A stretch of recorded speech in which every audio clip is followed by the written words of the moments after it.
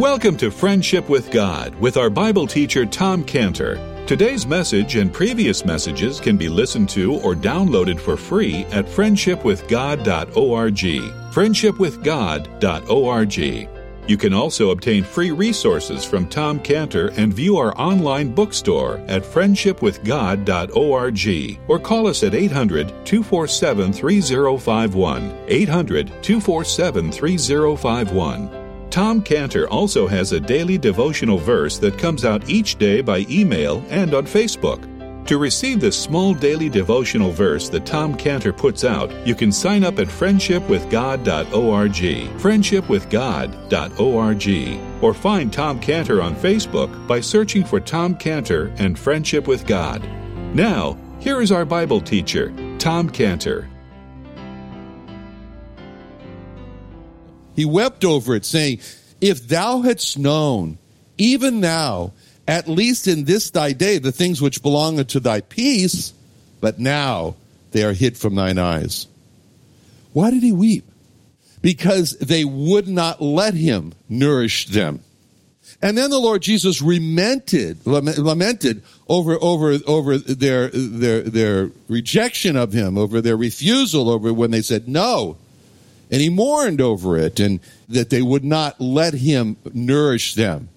And that's when he cried out in Luke 13:34, "Oh, Jerusalem, Jerusalem, which killest the prophets and stonest them that are sent unto thee, how often would I have gathered thy children together as a hen doth gather her brood under her wings, and ye would not." That's a picture of an attempt to nourish a hen gathering chickens. Why?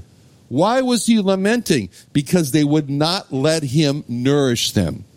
And then when he spoke in parables to them, he was giving these analogies to them about it, which really centered on their refusal to let him nourish them. When he said in Matthew 22:1, Jesus answered and spake unto them again by parables, and said, "The kingdom of heaven is like unto a certain king which made a marriage for his son, and sent forth his servants to call them that were bidden to the wedding," just like he sent the disciples out. "And they would not come. Again he sent other servants, saying," first he sends 12, then he sends 70. "And he sent other servants, saying, Tell them which are bidden, Behold, I have prepared my dinner, my oxen, my fatlings are killed, and all things are ready. Come unto the marriage. But they made light of it, and went their ways, one to his farm, another to his merchandise." They mocked him. "Oh, if thou be the Son of God." They mocked him. And he knew the danger that they were putting themselves into by not letting him nourish them, as it says in Hebrews 12:25. Hebrews 12:25 says, "See that you refuse not him that speaketh, for if they escaped not who refused him that spake on earth, much more shall not we escape if we turn away from him that speaketh from heaven." And he tries to nourish them because he knew that they only had this really short golden opportunity. They only had this window of opportunity here to respond to him. And after that, it was going to be too late. It was going to be too late. Just like it was too late, and it is as a principle that's spoken in Proverbs 1:24. In Proverbs 1:24, it says, it's God speaking, "Because I have called, and you refused. I have stretched out my hand, and no man regarded. But you set it not, all my counsel, would none of my reproof. I will also laugh at your calamity. I will mock when your fear cometh. When your fear cometh as desolation, and your destruction cometh as a whirlwind, when distress and anguish cometh upon you, then shall they call upon me, and I will not answer. They shall seek me early, but they shall not find me." That is the worst condition for man. To pray, to be sincere, to cry out to God with all of his heart, and the door's shut. There is no response. There's no answer. And that's what he's describing here. Why? Because during this golden opportunity time, when they had a chance, when they had an opportunity to respond to God, and they laughed it off and said no. Then when trouble comes, then, they want to be saved. They really want. But God says, sorry, door is closed. See, it says in Proverbs 13:18, "Poverty and shame shall be to him that refuses instruction." Just like it says in Daniel In Daniel, it says that many that sleep in the earth shall awake to shame and contempt. And it says in Proverbs 15:32, he that refuseth instruction despiseth his own soul. He's hurting himself. And it broke the Lord's heart when he realized this. He broke the Lord's heart when his family would not let him nourish them, like Joseph's family let him nourish them. And because he knew what was awaiting them.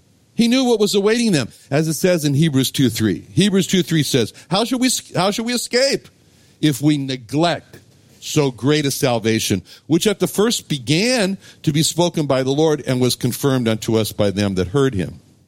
So he so much tried to nourish them. He so much tried to protect them because he knew what was awaiting them. Hebrews 10:27. But a certain fearful looking for of judgment and fiery indignation which shall devour the adversaries. He that despised Moses' law died without mercy under 2 or 3 witnesses. How much sorer punishment, suppose ye, shall he be thought worthy, who hath trodden under foot the Son of God, and hath counted the blood of the covenant wherewith he was sanctified an unholy thing, and hath done despite unto the Spirit of grace. For we know that we know him that has said, vengeance belongeth unto me. I will recompense, saith the Lord. And again, the Lord shall judge his people. It's a fearful thing to fall into the hands of the living God. So this is the worst thing that Israel did.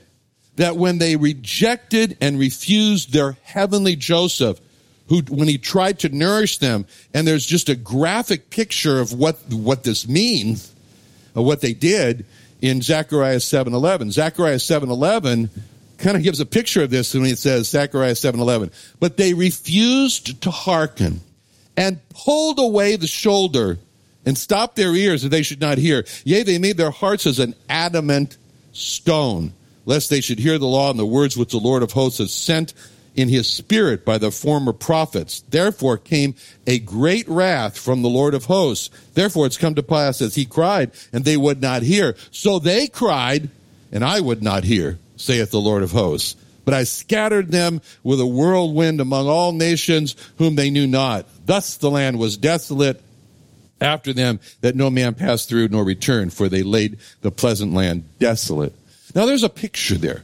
There's a picture there that's given for what it looks like for those who refuse the Lord Jesus, who is trying to nourish and protect them from hell. And the picture is called, they pulled away the shoulder. They just pulled their shoulder away. I mean, what a picture that is. Can't you see a person just pulling his shoulder away and say, get your hands off me? When a person is trying to come to them and say, friend, let me try to help you, and he pulls his shoulder away, says, don't touch me. And what does that leave them as they pull their shoulder away? Like we said in Hebrews 10:27, leaves them, Hebrews 10:27, with a certain fearful looking for of judgment of fiery indignation, which shall devour the adversaries. But what's great is that even though his people, the Jewish people, have rejected the Lord Jesus who and refused to let him nourish and protect them, what's great is Romans 11:2. And Romans 11:2 says, God has not cast away his people, which he foreknew. So he hasn't cast them away, and that means that there will be a repeat. There will be a repeat at a time coming when those alive will respond, and they will let him nourish and protect them when he comes back the second time to earth and saves Israel from all the nations that have come against them in Zechariah 14:3. Zechariah 14:3 describes, then shall the Lord go forth and fight against those nations as when he fought in the day of battle. And when that happens, then they're going to let him nourish them and protect them, as it says in Zechariah 13:9. Zechariah 13:9. I will bring the third part through the fire, will refine them as silver is refined, and will try them as gold is tried. They shall call on my name. I will hear them. I will say, it's my people. And they shall say, the Lord is my God. The Lord Jesus is my God. And that's going to be a repeat of history when the heavenly Joseph, the Lord Jesus, is going to come back to earth for the second time, only this time it's going to be totally different.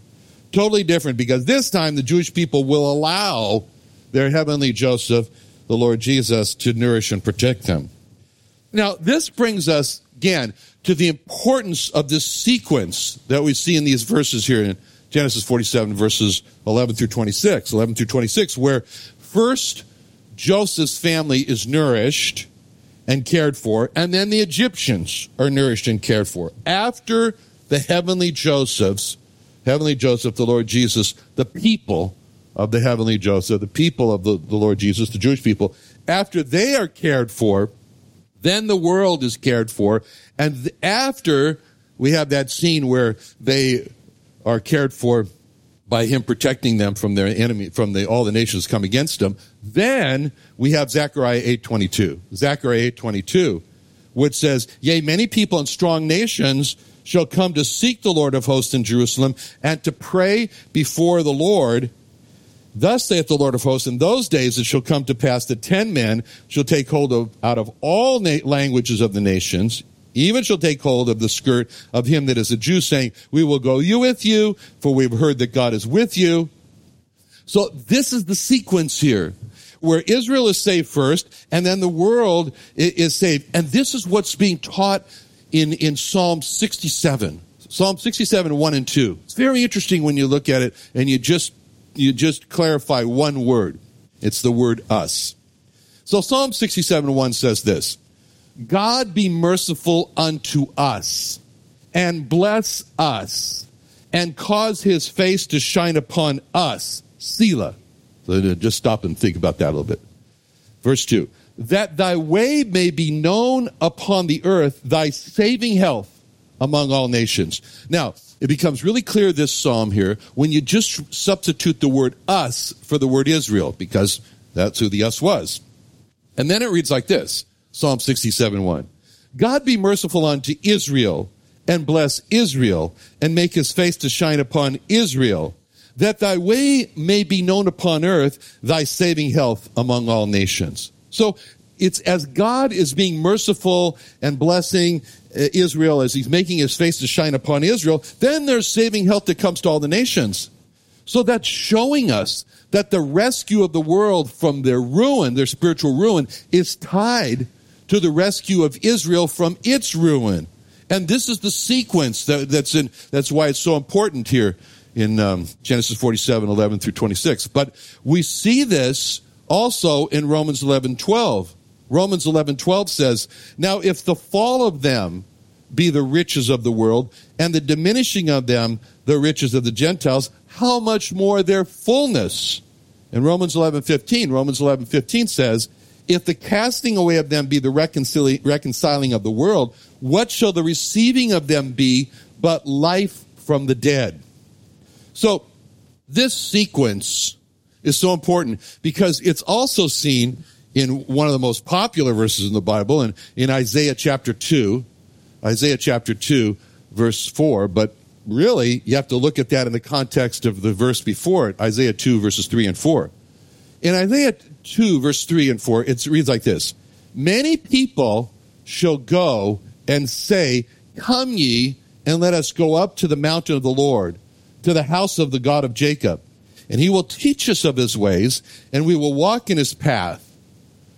For out of Zion shall go forth the law, and the word of the Lord from judgment." Now comes the famous verse. "And he shall judge among the nations, and shall rebuke many people, and they shall beat their swords into plowshares, and their spears into pruning hooks. Nation shall not lift up sword against nation, neither shall they learn war anymore." Now, that verse is very famous, especially the last part. Very famous, where it says, "Nation shall not lift up sword against nation, neither shall they learn war anymore." In fact, in Hebrew, there's a song. It's a very nice song because you can sing it in two ways. You can sing it as a prayer, like, I don't want nation to lift up sword against nation anymore. I don't want them to learn war anymore. May that not be. Or you can sing it as a rejoicing. You sing it as a prayer. Lo yisa goy el goy cherev, lo yilmedu od milchama, lo yisa goy el goy cherev. Kind of mourning. Lo yilmedu od milchama, Lo yisa goy el goy chereb, lo yilmedu od milchama. Lo yisa goy el goy chereb, lo yilmedu od milchama. So that's kind of like a prayer, or it's also sung kind of rejoicing. Lo yisa goy chereb, lo yilmedu od milchama, and so forth. Now that verse 4 there is so important. That verse 4 from Isaiah 2, it's on the outside of the United Nations building. And that's remarkable that verse should be on the outside. It's like the mission statement for United Nations. But what's missing in that verse is verse 3. They only have verse 4 there in the UN building. And verse 4, what's remarkable is verse 4 starts with the word and. So they've eliminated the part that it's an and to. And they've eliminated from the building verse 3 that says that God will first rescue Israel before he rescues the world for which the United Nations has been formed, the rescue of the world. So with no verse 3 on the outside of the UN building, the UN inside has voted 97 times to condemn some country in the world. And 83 times, or 86% of those times, it was condemning Israel. So the UN is trying to have verse 4 of nation shall not lift up sword against nation, shall learn war no more, without verse 3. And it hasn't worked. And the UN has not been able to see verse 4 happen, which is what they want to, of nation not lifting up sword against nation. And they've not been able to see nations not learning war anymore. Why? Because they ignore verse 3. Verse 3, when it says that people must go to the house of the God of Jacob to be taught of God's ways and paths, and they must go for the word of the Lord to Jerusalem. And that has to happen before nation will not lift up sword against nation and nations do not learn war anymore. And that's why the sequence is so important in this Genesis 47, 11 through 26. Because where you have verses 11 and 12, which is Jacob's family, or Joseph's family, being nourished first, and then the Egyptians are nourished in verses 13 through 26. Now, verse 13 describes a very desperate situation in Egypt. When we read in verse 13, in Genesis 47:13, there was no bread in all the land, for the famine was very sore, so that the land of Egypt and all the land of Canaan fainted by reason of the famine. Now, when you read that in verse 13, there was no bread in all the land. It raises an important question of why? Why was there no bread in all the land? Why was there no bread in all the land of Egypt? How could all the land of Egypt, find themselves in that terrible situation of no bread? What happened? What happened? And the answer of what happened is obviously the Egyptians did not prepare for the famine. Well, that raises another question. Could they have? Could the Egyptians have prepared for the famine? Was there enough food during the years of plenty for them to have prepared for the famine? Well, let's see if they could have. Now, the description of the crop that came there for during the 7 years, the bumper crop, is in Genesis 41:47. Genesis 41:47 says, in the 7 plenteous years, the earth brought forth by handfuls. Handfuls. Now, what does that mean? Handfuls. Well, you get an idea when you go down to verse 34 of Genesis 41:34. Genesis 41:34 is where Joseph said, 41:34, let Pharaoh do this. Let him appoint officers over the land and take up the 5th part of the land in the 7 plenteous years. The 5th part, what percentage is that? That's 20%. So take up 20%. So he's gathering only 20% of the harvest. And he's doing this during the years of plenty. And that 20% is going to be enough during the years of famine to feed not just Egypt, but all the people that came into Egypt also. So, if 20% was enough for the famine, how much did that leave the Egyptians? 80%. And how much did they need to have to live on that current year? Same as what they had for them, 20%. They needed 20%. So they gather up all this harvest. They give 20% to Joseph, and they've got 80%. They obviously need 20% to live on themselves. What's that leave over? 60%. They had 60% that was excess. And they could have saved, that's 3 times more than they needed. They only need 20% per year, but they've got 60% as excess. Could they have stored up for themselves? Absolutely. They could have stored up 3 times what they needed during the years of famine. And the amazing thing with this is that they didn't. None of the Egyptians stored up any of that excess for the years of famine. That's amazing, isn't it? And now that we've seen that the Egyptians had 3 times more than what they needed to store up, that raises the question, why didn't they do that? Why not? Why didn't any Egyptian make a personal store for their family for the coming years of famine? The answer, what? They didn't believe. That's the obvious answer. They didn't believe. The obvious answer. They thought, well, there was only 1 or 2 things. One possibility was, Joseph's doing it. Why bother? The government will take care of me. Right? Social Security won't fail. And just let the government take care of me. Or really, they didn't believe. They didn't believe the Joseph. Now, think about that. They didn't believe. Isn't that the way it is today with the gospel? That with the gospel, it's preached everywhere. The gospel, it's like we're in Egypt during the years of plenty. And during these years of spiritual plenty, there's so much preaching. There's so much opportunity. There's so much opportunity because every day is 2 Corinthians 6:2. Behold, now is the day. Now is the accepted time. Behold, now is the day of salvation, 2 Corinthians 6:2. It's like saying, now is the time of plenty. Now is the opportunity to be saved. Now is the time to prepare for the spiritual famine of death. So with so much preaching on the need to be saved, why is it that everybody's not getting saved? It's because, well, maybe they think like, well, God's just going to take care of me without me becoming a follower, a believer of the Lord. I'll just rely on that. Or maybe really they don't believe.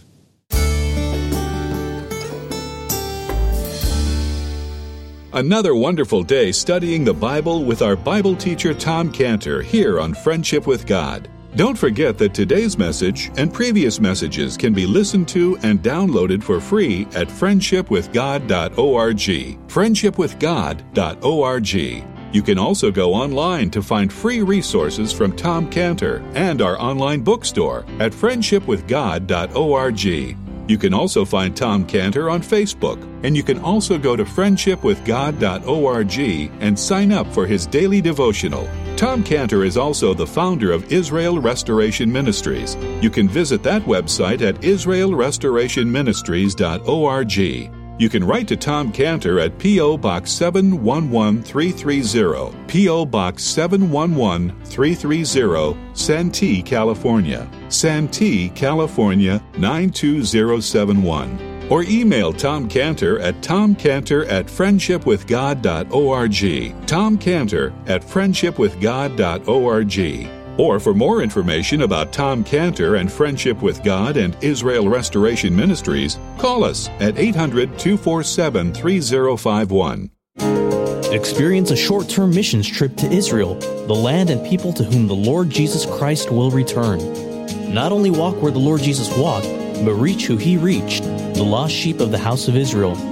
Be a part of the encouraging Jewish friends to receive the Lord Jesus. Israel Alive is all about making friendships with lost Israelis that will hopefully be eternal. We hope you'll join us in reaching the nation of Israel one friendship at a time. For more information, visit us at israelalive.org. That's israelalive.org. What are you doing Sunday nights? Join Friendship with God radio Bible teacher Tom Cantor of the Friendship with God Fellowship Church every Sunday night at 5:30 p.m. at the Creation and Earth History Museum in Santee, California. Watch and listen live around the world to Tom Cantor Sunday evening on YouTube.com by searching for the Friendship with God Fellowship or by going to our homepage at friendshipwithgod.org. Join us for the Taste of Creation silent auction and fundraiser for the Creation and Earth History Museum, Israel Restoration and Friendship with God Ministries on Saturday, July 14th at 6 p.m. Enjoy an amazing evening of fantastic food, music, prizes, and a special message by Ministry President Tom Cantor and guest speaker Frank Sherwin. Your participation and support of this fun-filled evening helps sustain these vital ministries to equip future generations and promote the furtherance of the gospel message. Register today at www.tasteofcreation.com. That's tasteofcreation.com.